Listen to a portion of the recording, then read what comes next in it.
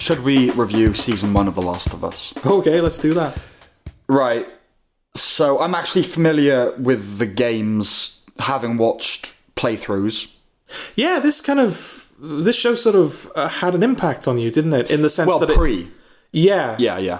After years of protest, you decided to finally give gaming a bit of a chance, didn't you? In terms of, watching playthroughs and walkthroughs. I get just that completist in me of like, I thought, I'll watch, I know The Last of Us unfolds cinematically. Yeah. So I'll watch it so I know what, not necessarily to compare the show, but just so I know what the show's doing, I suppose. Yeah. And I thought, well, I've watched that. I might as well watch everything. That's all me. The video That's games. my personality. Yeah. Well, this is something I was going to say is that, like, I know that you were already kind of aware that there was cinematic storytelling in video games. Yeah, of course. You're already a fan of Red Dead Redemption. Yeah. You're already a fan of the GTAs. You know that stuff's out there. Yeah. But I guess, like, for people that don't necessarily know that, do you think The Last of Us... Maybe this is too early to ask this question. Because the question is, like, do you think this is going to serve as a gateway to people that didn't necessarily know that? Right. Where they like see this and go, oh, this was a video game? I'm going to have to see what video games are now, you know? No. No? But that's nothing to do with the quality of either product. I think it's just the people that don't know it's a video game are going to be like my father and my mother. Yeah. Who aren't going to play no matter how good it is. Yeah. You know, so everyone knows it's a video game, right? Like, of a certain age. Yeah. No, I think everyone in general, because that's part of the marketing. Well, my mother and my father wouldn't have known. Okay. You know, because that's just that I show it to them. Yeah. I told them it's from a game, but they need reminding constantly. Yeah, because my mother watched it, and that was something that, like, she watched it more with my sister than with me. I kind of watched it on my own at like a different time. But I think that was a common question for her. It's like, so how does this work in the game? Right. Like, is this just, are you playing this, or does this happen between the bits you play? Like, it's interesting seeing someone who stopped paying attention to games after a certain amount of time. Yeah. Having to catch up to all the advancements they've kind of made. Well, kind of for me, it was more just about, I'd seen The Last of Us being played when it first came out, like a bit, like maybe an hour of it.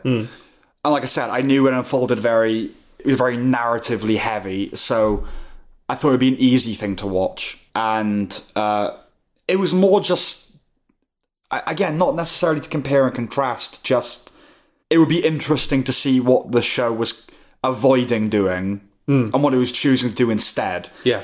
Basically, all to say that that's not going to factor into my review of really factor into it at all. I'm not interested in its faithfulness to the source material. No. That's not something that I care about. I don't have a relationship with the game, as a lot of people do. I don't care about that. I just care about being a good show. So episode 1 and 2, let's do together. Okay. The first 2 episodes get us off to a very good start.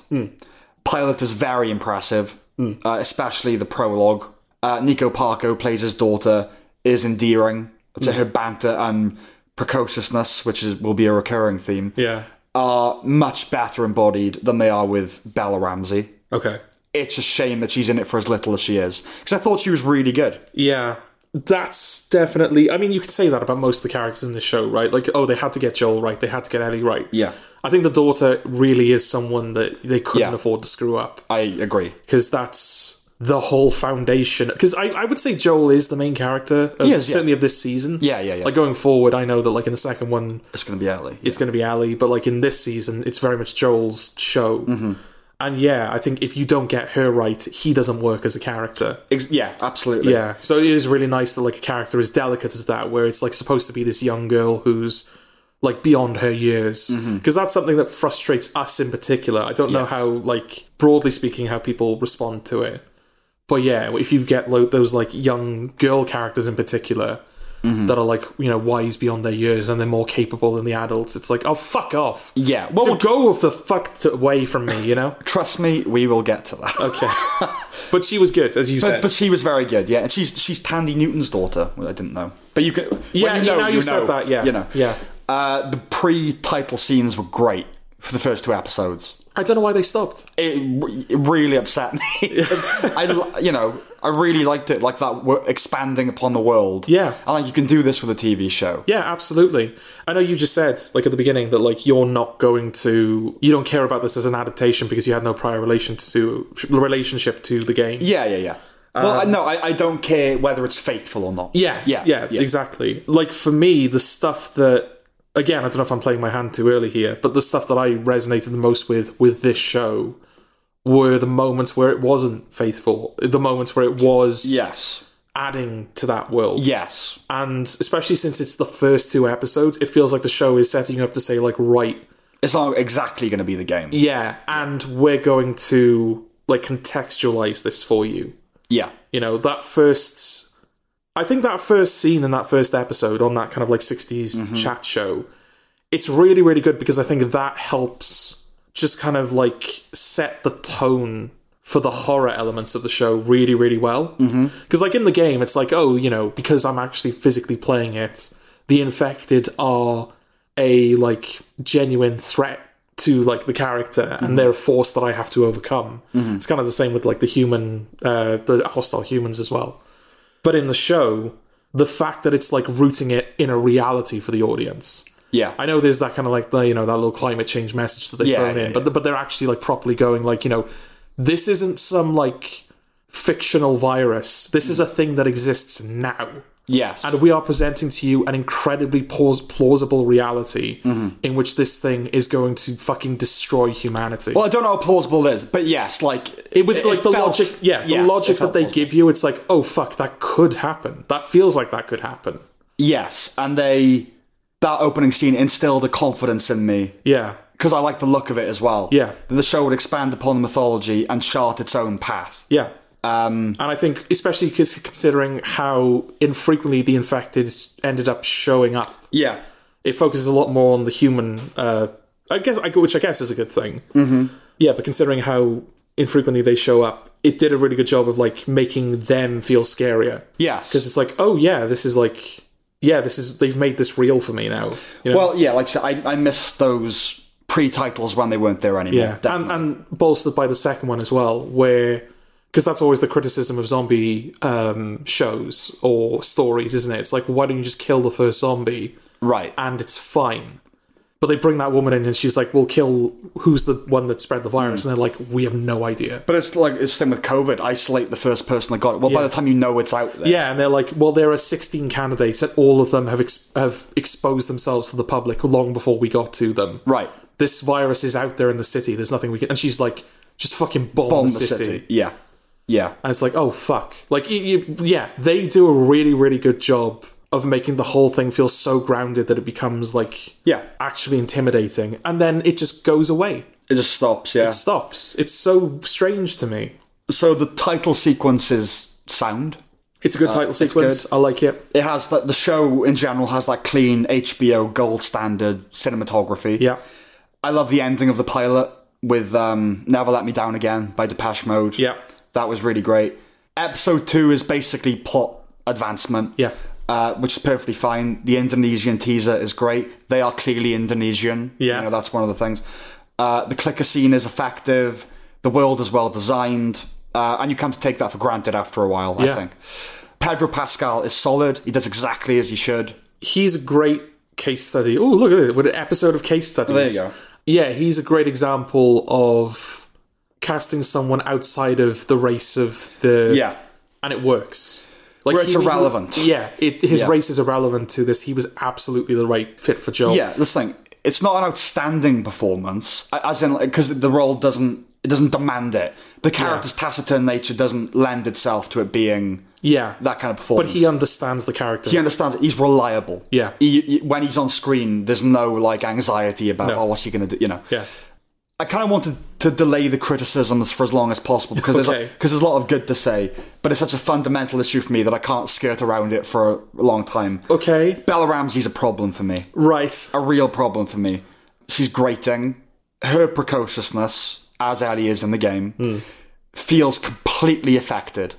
As in both hers and Ellie's? No, Bella Ramsey, the Ellie's precociousness in the show feels like an affected performance. Okay. I don't mean in a good way, like, oh, it's a kid trying to act older than that. I mean, I feel like I'm watching someone act. Oh, right. Okay. Yeah, I don't mean the characters putting up shields. I mean, the whole thing feels like somebody acting. It's such a shame that she's so central to the whole Enterprise, because I could overlook it otherwise. But she single-handedly knocks the show down a star for me. Oh, shit. This could have been a 5-star show, and because of her, it's 4. People like Bella Ramsey. I don't get it. It's got nothing to do with how she looks, even though she does look like a foot. It's got nothing to do. It's just like her when she's like biting her nail. That thing that she does quite a lot, like she's really pondering things. I just hate her. Okay. I really hate her in this show. She's not the worst. No, but I really don't like her. And it's got nothing to do with that bugbear about precocious kids, because Ellie, this is where I will compare. In the game, I didn't find it annoying. I thought it worked well, that she's swearing and all that kind of thing. Not Bella Ramsey. No. I don't think she can pull it off. Okay. I think she's a bit too young. I think she's a bit... I know... How old is Bella Ramsey? Well, I was going to say, she's 5 years older than the character she's playing, because I think she's 19. She's 19? She's 19, but the Ellie's 14. And she looks 12. Yeah. Or 11. And she's always going to look like that. Oh, yeah. Yeah. Okay, so well, there you go. That kind of explains it. They cast someone that's going to look young for a while, because that look isn't going to change. But you can find good, like, what was the name of the actress in Logan? Daphne Keane. She was really good. Yeah. Yeah. Like, you can get a young-looking actor or even a child actor that can act. Well, Nico Parker. Nico Parker as well. Yeah, that's what I'm saying. It's not that necessarily. It's her. Yeah. Okay, so it's not that she's too young. But it feels like someone who's too young. It feels like someone who's 11 that's being told, right, you got to swear, and like, this is how you got to be in this scene. Right. And they're trying it on. I'm really surprised that she's 19. Okay. That to me is like she should be much better than she is then. Right. I don't know. I don't think saying like it feels like she's trying it on. I don't love the phrasing of that, because to me that kind of implies that it's like she's not done it before, and so there's like an unfamiliarity. Yeah. With like there's a disconnect in her performance, because like she's not. It looks like she's not used to doing the things that she's doing. But that's what it feels like. But no, I think she does. Like when she's that first scene where she like kicks the food tray away and when she does swear at people, it doesn't feel like this is unfamiliar territory to her. But I agree with you, it doesn't feel right. It doesn't feel like... Yeah, I think especially later episodes of the season where Ellie does take a bit more focus, that's the weakest part of the show. Yes. In fact, I think the worst episode... We'll come to it. ...is something that we share, which we will come to. Yeah. But yeah, there is something wrong with her performance. I just can't put my finger on it personally. Well, I think it's that. I think that it, like, to me, it was like a trying too hard to seem older than her years. Yeah. And like the swearing thing is cute and all that kind of thing, and it's not. And I think part of it is that the show has the expectation that you're coming with I'm gonna like Ellie and Joel, like that relationship is really like what I'm in it for, and. Because a lot of people are coming from the game and they're going to have that relationship. Yeah. There's a lot of people that it doesn't matter what they were going to like Ellie and Joel because they like Ellie and Joel. Yeah. Like, done. And I think there is some presumption in how the show unfolds that, no, you're going to like them. I don't know. I don't think that's fair, because if that were the case, the show wouldn't have extended the prologue with the daughter. I don't think it would have. I think it would have that would have played out fair. Like, they wouldn't have spent the time building that character. Oh, you mean in terms of Joel? Yeah, because Joel, it really does feel like the show's going, right, here is Joel, here's who Joel is, here's what happens to Joel, here's how it fucks him up. Yeah, but here's the irony. And then Ellie just literally is in the episode all of a sudden. Yeah, but the irony is that I don't think I needed that opening sequence to be what it was to like Joel. There's such a massive gap of time between that. It's 20 years between the prologue and the show. And it's not like she's often invoked. It's just like, it's kind of, he's a certain type of character, and you know that's why. Yeah. But I wasn't like thinking of her often through the show. No. I think the irony is that if they hadn't had that opening sequence, but it was just explained why he was the way he was, I would still feel exactly the same way, because he's a good actor playing the character well.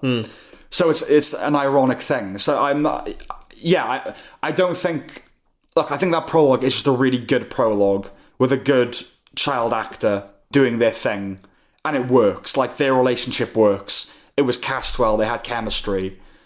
And I think the show is presuming upon the chemistry between Ellie and Joel. And that's going to carry it. And I don't think necessarily that it's there. But that's not Pedro Pascal's fault. It's Bella Ramsey's fault. And a bit of the show. Okay. Because that's what the show is. You're going to like those two. I don't mean like them individually, but like them together. You're going to like them together. But it has to, right?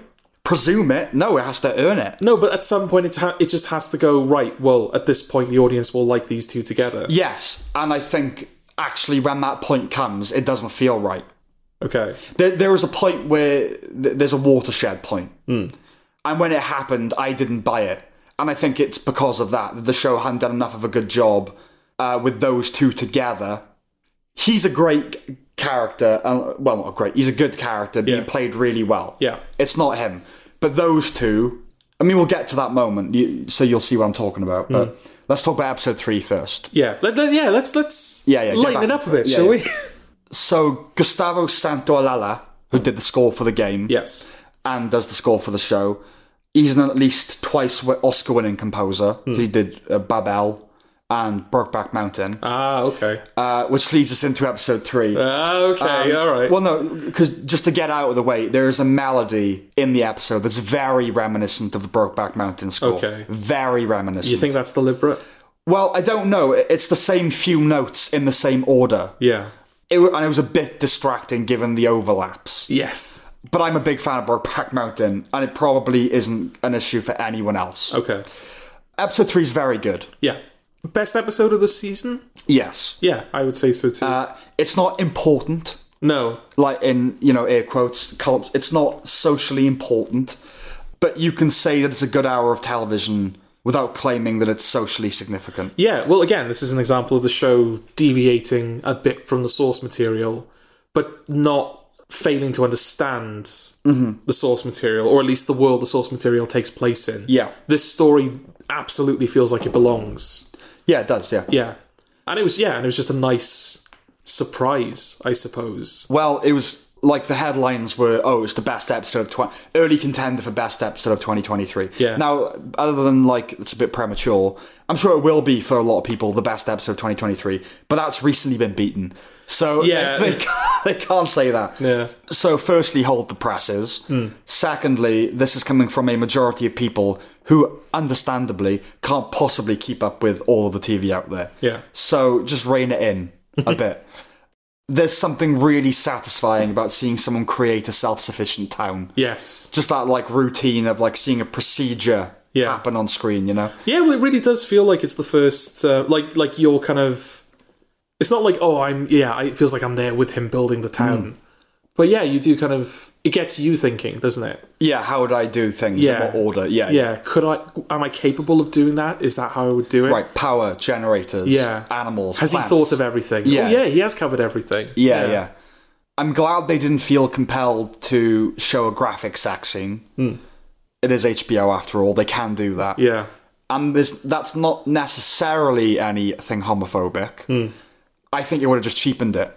I think it really would have. Because it's a love story. Yeah. And no, you can have love stories with sex, obviously, but I don't know. It would have made it less sweet if you just seen them banging. Yeah, I completely agree. And I think that's true regardless of the fact that it's 2 men. Absolutely. As well, yeah. My only real critique of the episode is that Nick Offerman has been getting most of the praise, and I thought Murray Bartlett was better. I thought the other guy was better. I don't know, it's difficult, isn't it? Because that is a duo that has chemistry. Absolutely. In that show. And so it's impossible to know at certain times who is bouncing off who. Like, who's the core of this scene. Yeah. And which one is kind of bouncing off it. Well, I think part of it is because Nick Offerman... I mean, Murray Bartlett is gay. Yeah. And Nick Offerman is being seen as playing against type, even though he actually isn't really. He's playing gay, which is against type. But no, he is Nick Offerman. He's playing a dramatic Ron Swanson who's gay. That's what he's doing. But they're both very good performances. It's a tiny niggle that I have. Yeah. Neither are, oh my god, outstanding, but they're really good. Yeah. And unfortunately, Nick Offerman is a certain type that doesn't lend itself easily to diverse roles. Yeah. In Fargo, like on paper, Fargo, kind of nervous, vaguely incompetent conspiracy theorist, lawyer. But it's Nick Offerman. Yeah. You know, doing a bit of a Minnesota accent. Yeah. You can't disagree with the criticism that it doesn't advance the story much. No, but is that necessarily a problem? No, not for me. But if people were to say that, I can't disagree with it. Yeah. It's just whether that matters to you or not, and it doesn't matter to me. It is a tangent. It's whether you care about that. And the series, this is the thing, is going to have to do this. Yeah, well, that's the thing. Like, yeah, it doesn't necessarily advance the plot. No. All it really does in the grand scheme of things is it gives Joel and Ellie transport. That's all it does. Yeah. But it exists within the story that, like, it has a place in the story that we've already been told. Mm-hmm. Like, there are things in previous episodes that get explained by the existence of these characters. Yes. These characters do interact with the main characters in flashbacks. They are rooted in this world, and it does a lot to help bring you into... I know it's the third episode, it's like, well, we should be invested in the world by this point. But it does do a good job of, like, bringing you into that world a bit more. Mm-hmm. So it's like, even though it doesn't necessarily advance the plot, it's not perfunctory. It's not pointless. No, it's not pointless. And it's just a really good story, self-contained story, well told. Yeah. You know, it's very Lindeloffian. It's very Lindeloffian. Yeah, that's the thing. You could watch this episode in isolation. It's like the third episode of The Leftovers, which is... thematically it's the Matt episode. It doesn't really go much past that, anywhere past that episode, but I know, like, on the was it the Chernobyl podcast, or maybe it was The Leftovers, the HBO did a podcast for one of those shows, and Craig Mazin and Lindelof were together, one like talking to the other about this show. I just can't remember which was which. Okay. But they do know each other and they're friends, so I wouldn't be surprised if Lindelof was a consultant. Okay. I'm not like... It's all amazing, I'm not saying... But, you know, it reminded me a lot of Lindelof. It's not going to be possible to put the game on TV, to just transplant it to TV. Yeah, there's too much filler. Yeah, with its stealth component and finding things, and... A lot of it's about the environments and how you navigate it, like with the ladders and all that kind of thing. It's going to have to do these cutaway character stories. Yeah. And I'm okay with that, if they're all like episode 3. Yeah. But they're not, are they? But we'll get to it. Okay. Oh, we're still not there yet. We're still not there yet. Okay. I wondered a lot about how different the show would be if it wasn't so loyal to the games. Like, they had the premise, but they could do their own thing. And this essentially completely original episode shows what it could be like. You know, I loved the sitcom aspect of the double date dynamic. Oh yeah, like Frank and Tess get on like a house on fire, but the two more masculine guys dance around each other, and this manifests as Bill openly holding him at gunpoint at the dinner table. I loved that. It was just little things for me. Like, I loved when they're a bit older, when they're toward the end. Yeah, the little wink that Bill gives Frank. Like, he's painting, he's now immobile in a chair and he's painting. Yeah. And Bill is, like, tending to the garden and he just, like, gives him a little wink. Like, it was love. Yeah. You know what I mean? Like, true love. I love the song that runs throughout the episode. Yeah. And the final shot is iconic. I'm always going to remember that final shot. Yeah. And what it implies, you know? Yeah, a lot of the show is Lindeloffian. It reminds me of Watchmen in certain ways. The pace, the world building. And I know it's that episode. Not to its detriment. It's just very obviously self-contained. It's very obviously self-contained story, quality drama episode. You know what I mean? Yeah. It's always the bottle episodes and the self-contains that, as we said, end up being the best. But this is a good example. Well, I mean, like, when you were talking about it earlier, you were talking about, like, the problem now is that they feel contrived. Their existence feels contrived. They were designed to be that. This doesn't feel like it was designed to be... Like, it felt like... I can see this being arrived at naturally. In a sense, like, the first place they stop is Bill and Frank, but I think it is a little bit contrived, and this is an assumption, in the sense that, you know when George Bush was outside the Twin Towers after they'd been demolished? And, go on. He has the megaphone, and then someone goes, "Oh, we can't hear you," and he goes, "But I hear you." And he has that look on his face like, that was a fucking moment. Like, that I didn't set up. And I bet they had a similar thing when they realised they're gay. We've got a fucking bottle episode and a half here. Yeah. Do you know what I mean? I'm not saying they did, but and they nailed it.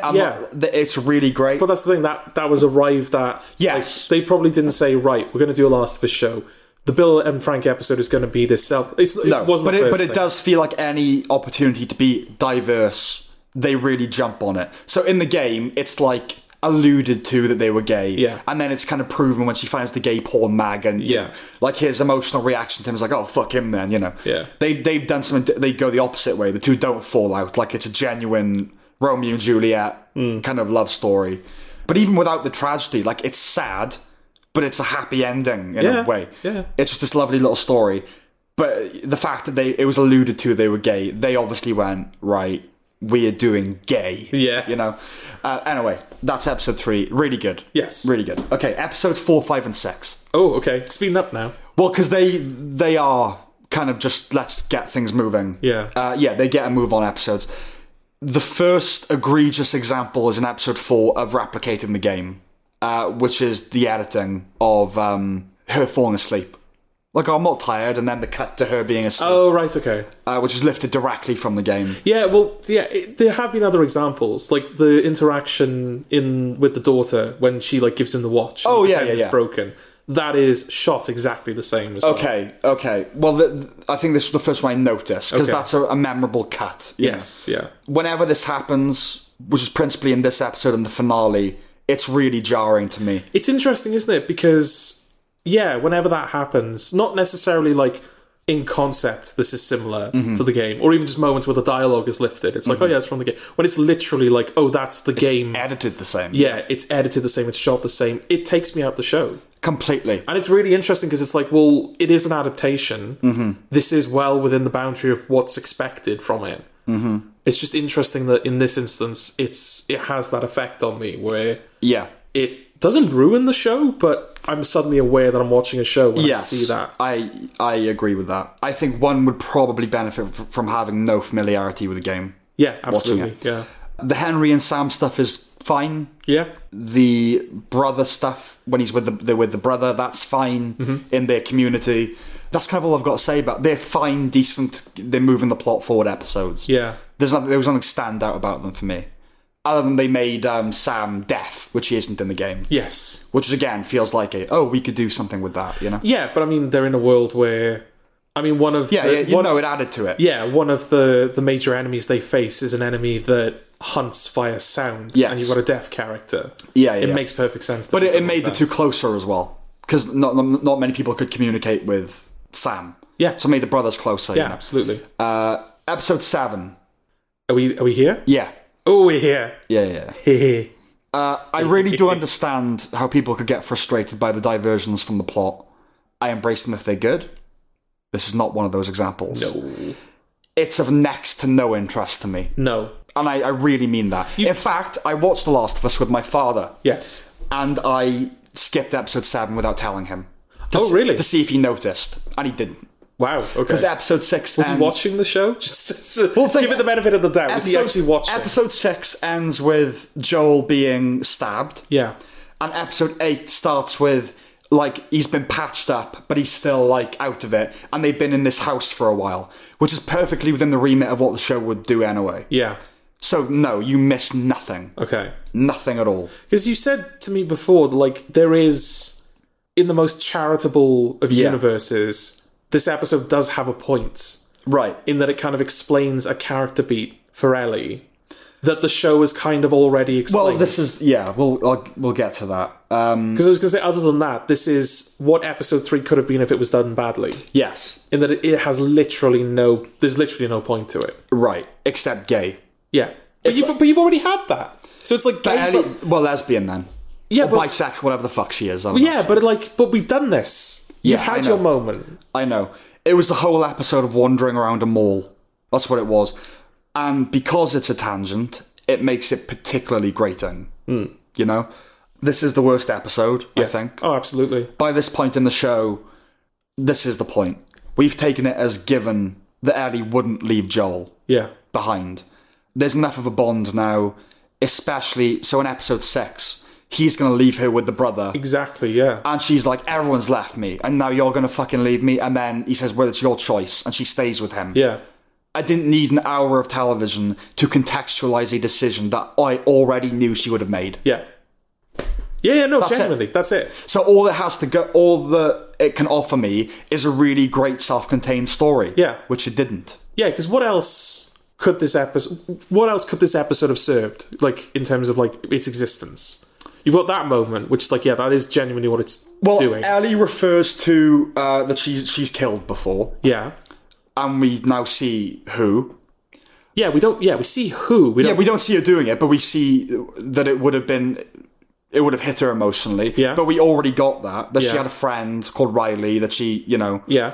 I know that already. Yeah. I know that people have had to do horrible, heinous shit in the world of the show. Mm. It genuinely, it's to introduce the idea that she isn't straight. But we knew this already, right? Did we?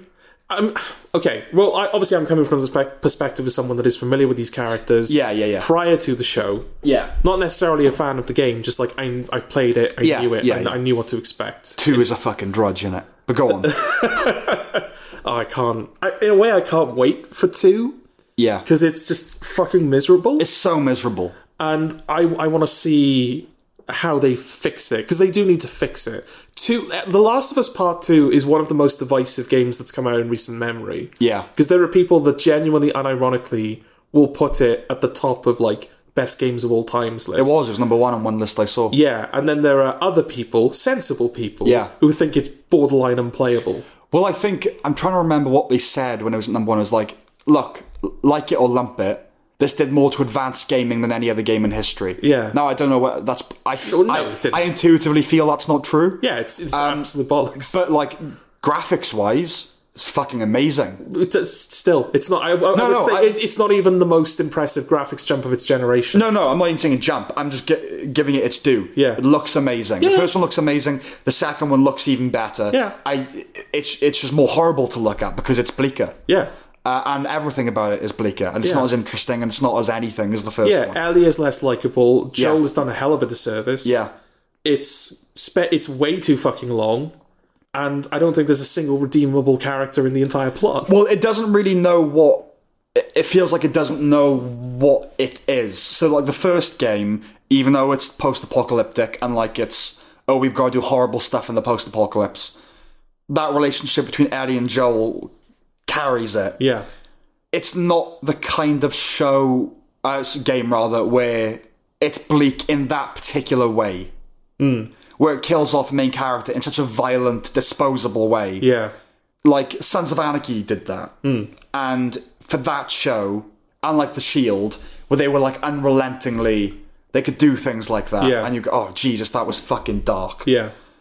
But those shows exist in an incredibly dark universe. And The Last of Us, for all of its post-apocalyptic stuff, doesn't. It's not as dark as that. It's just not as dark as that. No. Even when you get the fucking cannibals in the next episode. Yeah.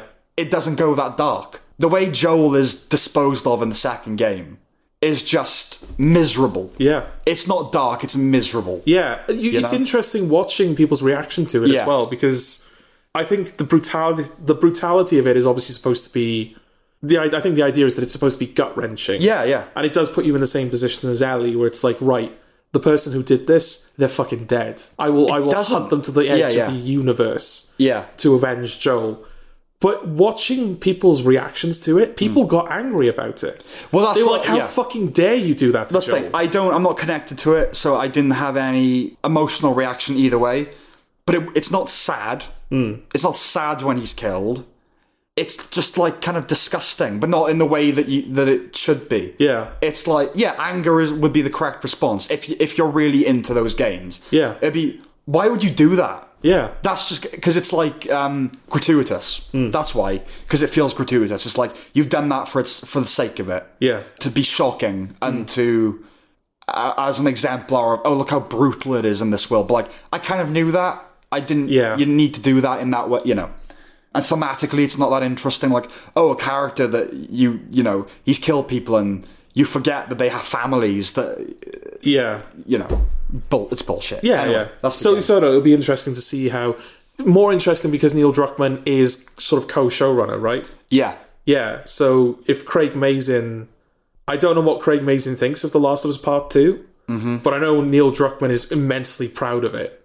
So I'll be interested to see what becomes of that. Yeah. And whether he's going to have to be taken down a peg or two to be like, right, Neil, it sucks. It's miserable. You're going to ruin it. No, I don't think. I think he's in deference to right. Neil Druckmann. Yeah.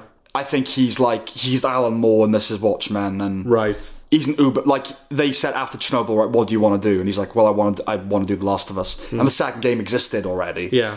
So yeah, I think he's like, I'm honoured, I'm blessed to have this property. That's the vibe I get from him. Yeah. And they've already said it's going to be 2 seasons now of part 2, and that's it. That's it done. Yeah. Which is like, why bother? Why bother doing it at all then? Because it's not different enough to justify a whole fucking TV show. Yeah. And it seems like their intention is not to do a Game of Thrones, where it's like, right now we chart our own path. But even with Game of Thrones, they only did that because they overtook the author. I think is there going to be a Last of Us Part 3? Yeah, they said that they're thinking about it. Maybe then, but I don't know. As far as I know, they've said, no, seasons 2 and 3 will be the second game. And that's kind of, it's finite. We know where we're going, we know where we're ending. So, yeah. So, episode 7. Yeah, I don't know what that was a tangent from, but I felt like I was starting to make a point, and then we got angry about The Last of Us Part 2. Well, my last point there was that it's a lot to get to one line that contextualizes a decision that literally everybody would have already assumed she would have made. Yeah, so there's that. Oh yeah, I think it's like, what's the point of this episode? Yeah. Yeah, it's that. It's... Well, so it shows how she was bitten. Yeah. No, you don't need it. No. I'm literally thinking, like, what gaps does it fill in? Let's be honest, that she's bitten. We see this. Oh yeah, that's what it was. I said I was already familiar with the characters. Oh, right. So I knew the character was gay. Yeah. And there are hints that are thrown in. There are hints. Like, she says, something about boys early on. She's like, yeah, I'm not really into that. And I don't know if you're not familiar with Ellie prior to the show, whether those hints are too subtle. I don't think they were. I think you totally would have got that she's gay. Yeah. Regardless. Yeah. So I don't think it serves that function where it's like, oh, this character's gay, I never knew that, you know? Yes. Yeah, an hour of TV for those tiny little things. Yeah. If a story is gripping and well told, fine. Again, episode 3, but not here. No. And also, it's not like... It doesn't feel like it serves a function of, look how this incident changed Ellie. No. Because the Ellie that we see in that flashback is the exact same Ellie that we know throughout the rest of the show. Exactly the same, yeah. But they were trying to do a cute teenage love story with 2 girls. Yeah. Look at the representation. Again, that's what bothers me. The thing that bothers me, other than Bella Ramsey's performance, the most about The Last of Us is those things. Where my sense, and maybe I don't know, it's a complete, like, interpretation, is that when they had a chance to be quote-unquote diverse, they fucking really ran with it. You know what I mean? Yeah, we'll do an hour lesbian thing. We'll do an hour gay thing. And I don't have a problem with those, because like I said, episode 3 is amazing. But it just feels opportunistic and a bit... In a way, this one made more sense because this is an adaptation of post-game DLC. Yeah. A prequel to the game, but it came out after the game did. And it's like, oh, we finally have the chance to properly integrate this into the story of The Last of Us 1. Yes. But I mean, you know, the fact that this was written after that story was written... It shows that it's like... Is the DLC walking around a mall? I think so. See, that's what the one thing that winds me up about those kinds of games. Like you said, isn't Last of Us considered like Oscar bait to some degree? To a lot of people, when it came out, it was called video game Oscar bait. Yeah. And I think I know where you're going with this, where it's like, it's not. Yeah, no, I think The Last of Us isn't. The game isn't. It's like, I think it would be fun to play. Yeah. It just also has that kind of, it's a story. But that is Oscar bait shit, where it's like indie gaming. Oh, you're just walking around a thing and you're talking to each other and I want to play a game. Yeah. I'm less familiar with the Left Behind DLC. I don't know if it is just that. My impression is it's just that. I could be wrong. Yeah. But I think at the time it was called Oscar. I think it was because of its tone. Yeah. And the maturity of its presentation, because at the time a lot of AAA games weren't behaving like that. Right. They are now. Like, most games that come out nowadays are tonally, or at least in their kind of core presentation, they're very akin to The Last of Us. Yes. God of War is a perfect example. Yes. You look at how that franchise started as this kind of spectacle slasher. Yeah. And then the last 2, it's Kratos and his son hunting through the wilderness, and it's very Last of Us, where it's like it's their relationship. I think that a lot of modern gaming could be condensed to the song "Getting to Know You," but in like an 8-bit version. Yeah. That's what it should be. Yeah, there are a lot of precocious kids in the show. Storm Reed is the worst. Is that She's just the Riley? worst. That's Riley, yeah. Yeah, she's not very... I didn't like her. These older than their years cocky kids that talk in sass and sarcasm, they're very annoying. It feels like young person acting, and I just don't give a shit about their relationship. The look on Storm Reed's face when Ellie's being impatient, that like, come on now, wait, come on, I've planned this out for you. I just wanted to fucking smack it off her face. I think there's an anxiety about writing kids to be too kiddie. And there's a sense that there's an element of subversiveness to kids swearing and smart-mouthing and outwitting the adults. But at this point, I would say that that's more the rule than the exception in entertainment. Yeah, I wouldn't even say subversive. I think it's just... It feels more akin to how it kind of is. That's the sense, but I don't think that's an accurate sense. No, not like... Well, the way kids act around each other. Yeah. I think it's closer to that. Like with Stranger Things, for example, that felt like they wanted to write kids the way they interact with other kids, rather than the way they act with other adults. But I don't think they get it right. I think... I'm not saying they got it right. I'm saying that do. I think that's the goal. It's like, it's an adult going, right, how did I talk to other kids when I was a kid? Yes, and you forget. Yeah. And if Juno didn't set the trend of, that smart-mouthing teenager thing, it was instrumental in its proliferation. But that film was particularly heightened rapid-fire dialogue, and it worked tonally for what that film was. I don't think teenagers are all dumb, and they can't be witty or clever. We were teenagers. I like to think we weren't complete idiots. Yeah. But it's like writers try so hard to avoid writing them as children that they overdo it in the opposite direction. I didn't love 8th Grade, the film, but he nailed that. How teenagers talk. Yeah, I feel like he did. He nailed it. He got it. He remembers what it was like, and I feel like he interviewed teenagers, stuff like that. And yeah, adult, you do. I wouldn't know how to write a kid. No, I write kids like I've seen kids being written in films. Yeah. So this episode, it's not enough to write off the show, but it was a massive miss. Yes, a massive miss. A shame that it came so late as well. Yeah, the show's run. I know. So episodes 8 and 9. Scott Shepherd is very good. Is that the main... Yes. Yes, the leader of the cult, essentially. On the rewatch, so I really liked episode 8 when I first saw it. And it's not as strong as it initially was. It's probably the 3rd best episode for me. Okay. But I think it's because it came hot on the heels of episode 7. Yeah. Like, breath of fresh air. It's still one of the better episodes. It's a bit darker, a bit more ruthless. But this is the point I alluded to earlier. At the conclusion, after she's killed the guy, and Joel's comforting her and calling her baby girl, it didn't really land with me. Okay. And I know there's no exact science to this. I don't know if they needed to wait longer, whether it just doesn't click 100% for me because of her. But it felt like their closeness had been accelerated, and it didn't fully sit right. The problem is, from one episode to the next, it says like 2 months later. And within that, there's an implied relationship. Yeah. But I need to see it. Yeah. By the point where he's like, because he's so indifferent to her for most of it. At first, he just hates her. Yes. Then it's like, you're just a package. Then he's just like grumpy. And then like he laughs once or twice at the jokes. And then slowly, he's like, I guess you're not terrible. And it kind of goes from that to baby girl, baby girl. Yeah. And that was too much of a leap for me. I needed a bit more between. Yeah. I mean, at the same time... I know the circumstances are so horrific, he's like... It activates the dad in him. Yeah, because it's not just the severity of the circumstances, but it's like he finally... It's the same with the last episode as well. It's like he finally got to save his daughter, isn't it? Kind of. But he doesn't, though, in this one. That's she saves herself. Yeah, he just finds her. Yeah, look, okay, the last one. Yeah. It does. Yeah, the last one, if they'd done a bit more work... I could have run with that, but like he's the character's at a point now where he would do what he does in the final episode. Yeah, but it was the baby girl that's so intimate, and again I know that, but he doesn't even know what's happened. All he sees is her running out of a burning building. Yeah, it's like baby girl. I don't know. In the game when it happened, I remember it feeling fine, and it didn't in the show. Yeah, that's the thing. But they skipped 3 months on one episode. That's cheating.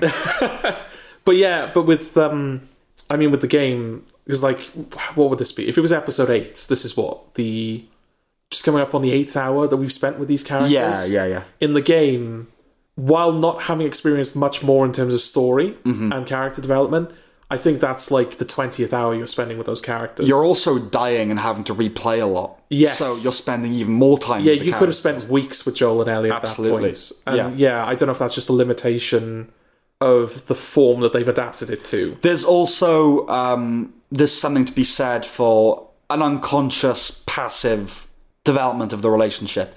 When you're just walking around in areas doing your own thing, but you're still talking to it in the background. Yeah. It's like it bleeds in more deeply. Yeah. Rather than like focusing on the character doing this emotional beat. I know it's counterintuitive, but I think there's something to that. Yeah, absolutely. Yeah. You know, I think if you sat and like fucking listened to a podcast, it wouldn't be as good as just having it on. Yeah. You know, it's weird. Yeah. The finale's a disappointment. Oh, really? Yeah. Okay. It was a big disappointment. At that point, I wish I knew nothing about the game. Okay. Because it is the game. It is just hands up, straight down. No, hands down, straight up, the game. And I've tried to avoid making comparisons as much as I can. And again, I don't care about the faithfulness. You can't help but stack the two up against each other in your mind, to some degree. But when the plot follows the game to the letter, you're waiting for the surprise that never comes. Because I'd seen episode 3 and because of the pre-title things in episode 7, as horrible as it was, I was waiting for, okay, so how is it going to end differently then? What additional thing do I get that I didn't get from the game?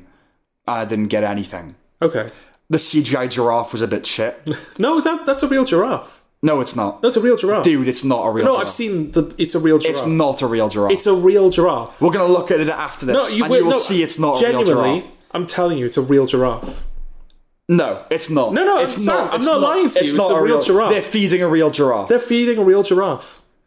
You'll have to show me, because I do. It looks like a CGI giraffe. It looks like it's out of the game. I don't know if the environment behind it is green screen. It might be. Yeah, okay. Because there is a lot of that. And, like, I don't think that the green screening and the CGI is ever bad in the show. No, it's not. The effects are usually pretty good, but you can usually tell when they're against the green screen. Yes, you can. And I don't know whether that's just the reality that we live in now, where if you're trained to a certain degree in the language of film, you're just going to see a green screen. If you're trained to a certain degree. I mean, like, there were moments in the second episode, the big money shot where you see the full, like, the building having collapsed onto the other building. Yeah.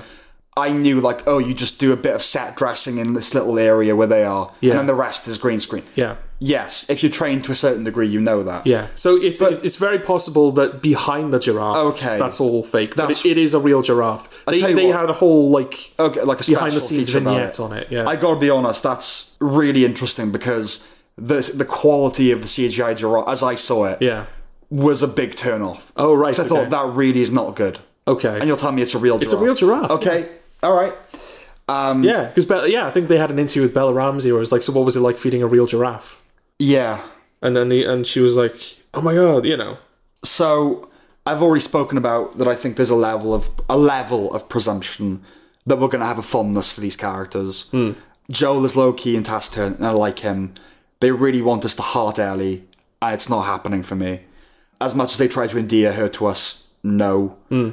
I thought the somber tone of Joel's massacre was well judged. Yeah, that was interesting, that it was played kind of as a tragedy. Yeah. That he's, like, forsaken his humanity to do it. Yeah, absolutely. I thought that was really good. It's not a cool action set piece. No. And I read... they kept the editing of the game for the climax, beat for beat, because they thought it worked really well, it was really effective. I actually think it's robbed of something. And the question you have to ask is... Well, that they have to ask is... Would they have done that if not from loyalty to the game? If you've got everything from scratch... and you end up at that point, do you edit it that way? And I say almost certainly not. Right? Yeah. That's a very specific type of editing. Joel making that decision to kill Marlene. Think about this in real time, okay? Yeah, I am. He makes the decision to kill her. The lingering silence afterwards. Carrying Ellie away. Driving in silence. Stewing. Then Ellie wakes up. That's much more potent than the... Did he kill her? Oh, yeah. Yeah. And it's weird. Yeah. Even the game, it's weird, actually, and the ending is not powerful. I think that's partly because of her. The okay, which is meant to be this, oh my god, it says so much. Yeah. It doesn't. To me, it didn't. No, I think the sudden cut to black after she says okay carries more weight than her performance does. Yeah, well, it's meant to be a really profound emotional moment. Yeah. I didn't think it was. In many ways, I think the game is weaker than the show. I don't want to compare and contrast everything, but just for a couple of examples, Tess's death, much better in the show. Yeah. Joel killing the guard at the end of the pilot, great little insight into how you could like deepen that. It's using what it has and it's making it better. It's a good show. It's not a great one, and I don't think it can become one, but it's good. It's better than most things on TV. Yeah, but it's not a great show. Well, it's certainly the new gold standard for adaptation. Yeah, right? It's probably the best video game adaptation ever. I would say that it's probably the first decisively, like, objectively good one. Yes. Where I don't think anyone would say this is... People would say probably they don't like it. Yeah. But I don't think anyone could say it's objectively bad. No. Yeah, exactly. And I am interested to see what effect that has going forward. Because, like, we know that God of War is now being adapted. Right. Ghost of Tsushima is being adapted as well. And they're games that are kind of reminiscent of The Last of Us anyway. Yeah, in the wake of it. Yeah, so I imagine they're kind of... The way those shows will be adapted and presented is going to be very similar to The Last of Us. Yeah. God of War will be interesting just because of the scale of it. Yeah. But I'm curious to see whether they'll go with... Whether they will seek out deliberately cinematic fare. Well, that's the thing. Or whether they will kind of still try to make things like Rampage and Super Mario and Sonic and stuff like that. For all its dues, and it's really good in a lot of ways. I don't want to take anything away from it. It's the easiest thing that you can make a good adaptation of. Yeah. Because it's a very linear, very stripped back, not much going on story. Yeah. But there's nothing there that you can expand upon for a television series. Whereas something like GTA or Red Dead, even though people say like, oh, there's a lot of story, it's easy to adapt. It's not, because you've got to whittle and... So much that will have to be lost. Yeah. Streamline. Like, what is it actually about and what characters do we use? Yeah.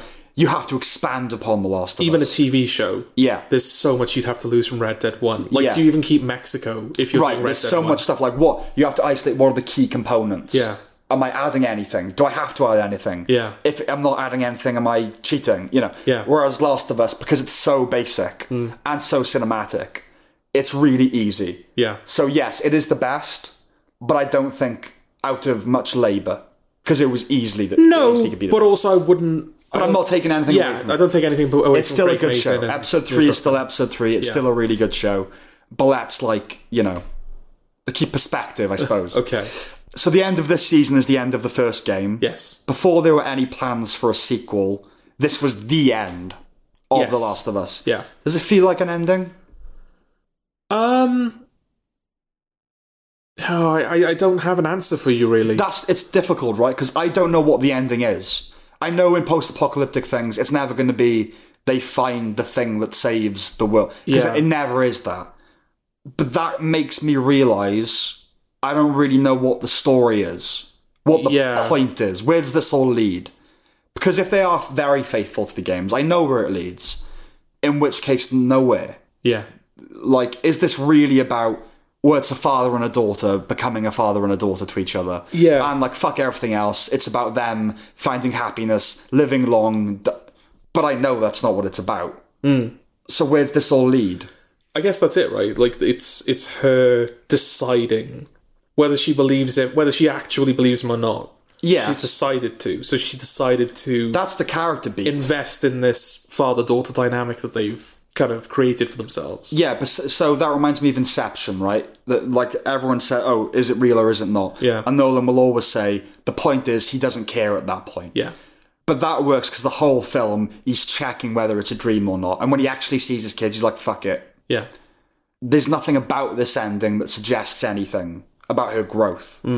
That she's like... She's always been very, no, I want to know what the truth is. And now she's willing to maybe accept a lie because lies are sometimes better than the truth, as Alfred Pennyworth would tell us. Yeah, no, but I feel like she's always the first to reject... Bullshit. Yeah. But do you think cynicism and like, oh, we can't save them. No, we must try.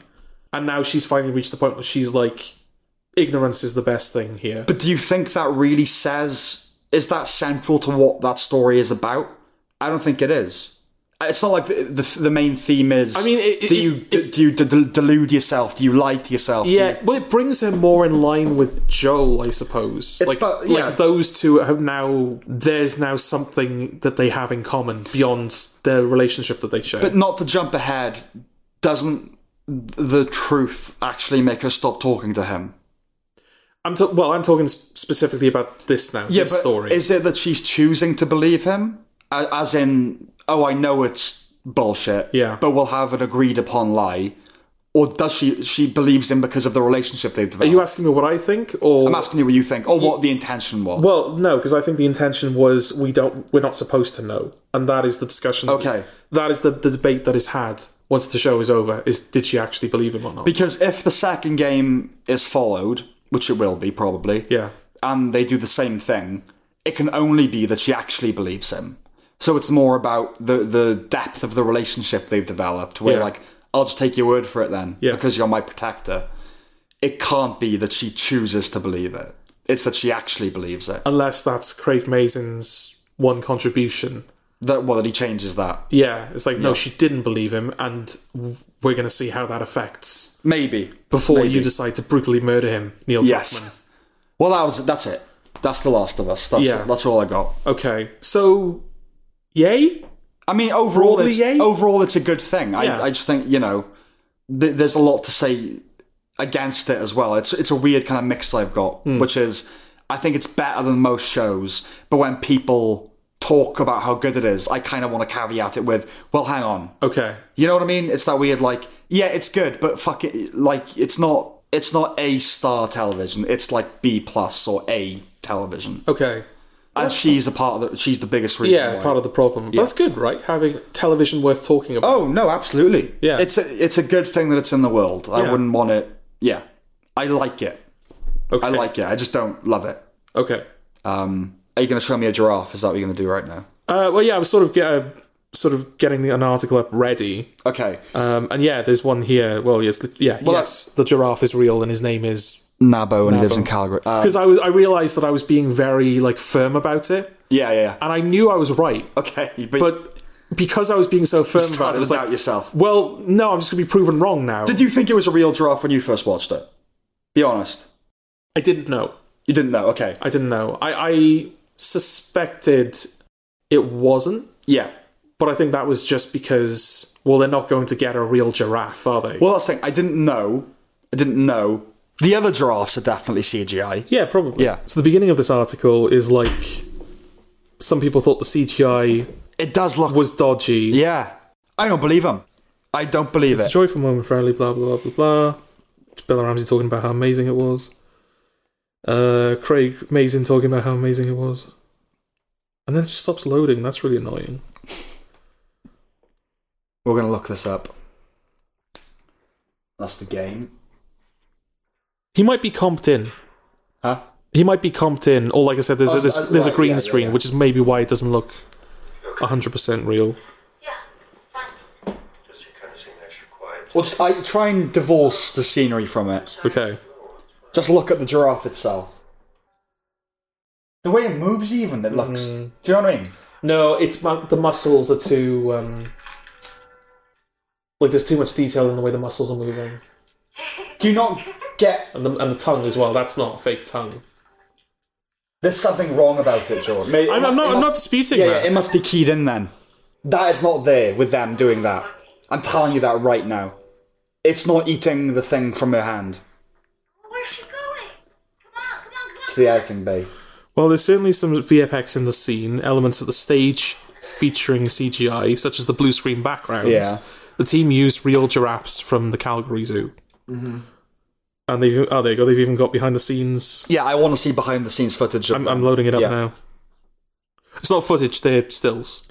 I want to see footage. No, the stills are with the blue screen and everything. Right. So that's not compelling. I know. I need a camcorder. Yeah, the whole scene, everything except them and the giraffe is fake, but the giraffe is real. That doesn't look real. I don't know what it is. It's a giraffe, mate. You can't deny that's a giraffe.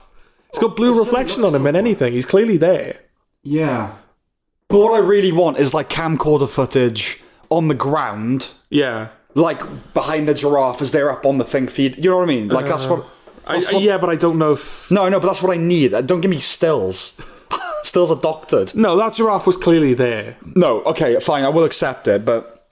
Right, for a show like this, right, behind the scenes, they film fucking everything, right? If there's it's a conspiracy now, I'm not saying it's conspiracy, but you must admit, there must be a fucking trove of footage of that giraffe behind the scenes. I don't know. Look. There were probably rules as to like, right, you can't put a camera under the giraffe. No, from a distance, I'm talking like fucking Cloverfield style, like with the giraffe way over there. I mean, this was a production that was probably...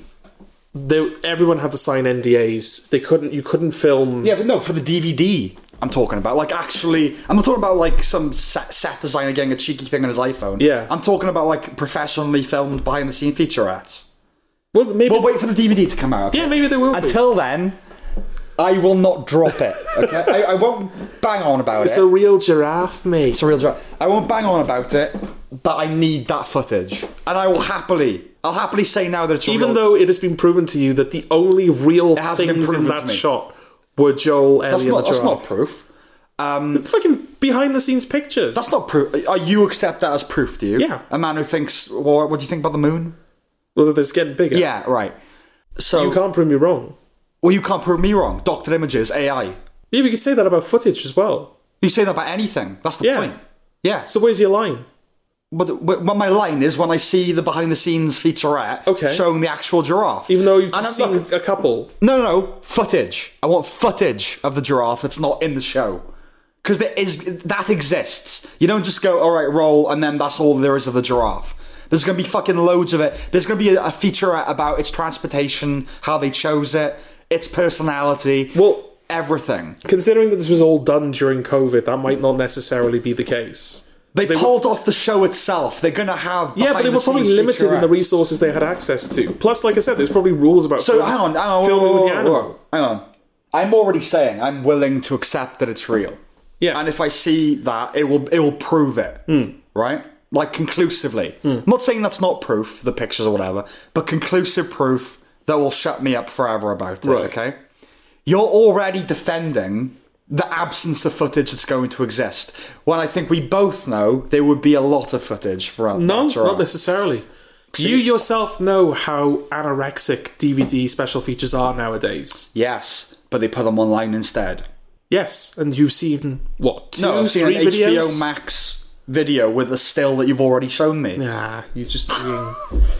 All I'm saying is, there's got to be something additional. You tell me that is all we're ever going to have. All we're ever going to have. No, more might well come out. Yes. I guess and more does exist, crucially.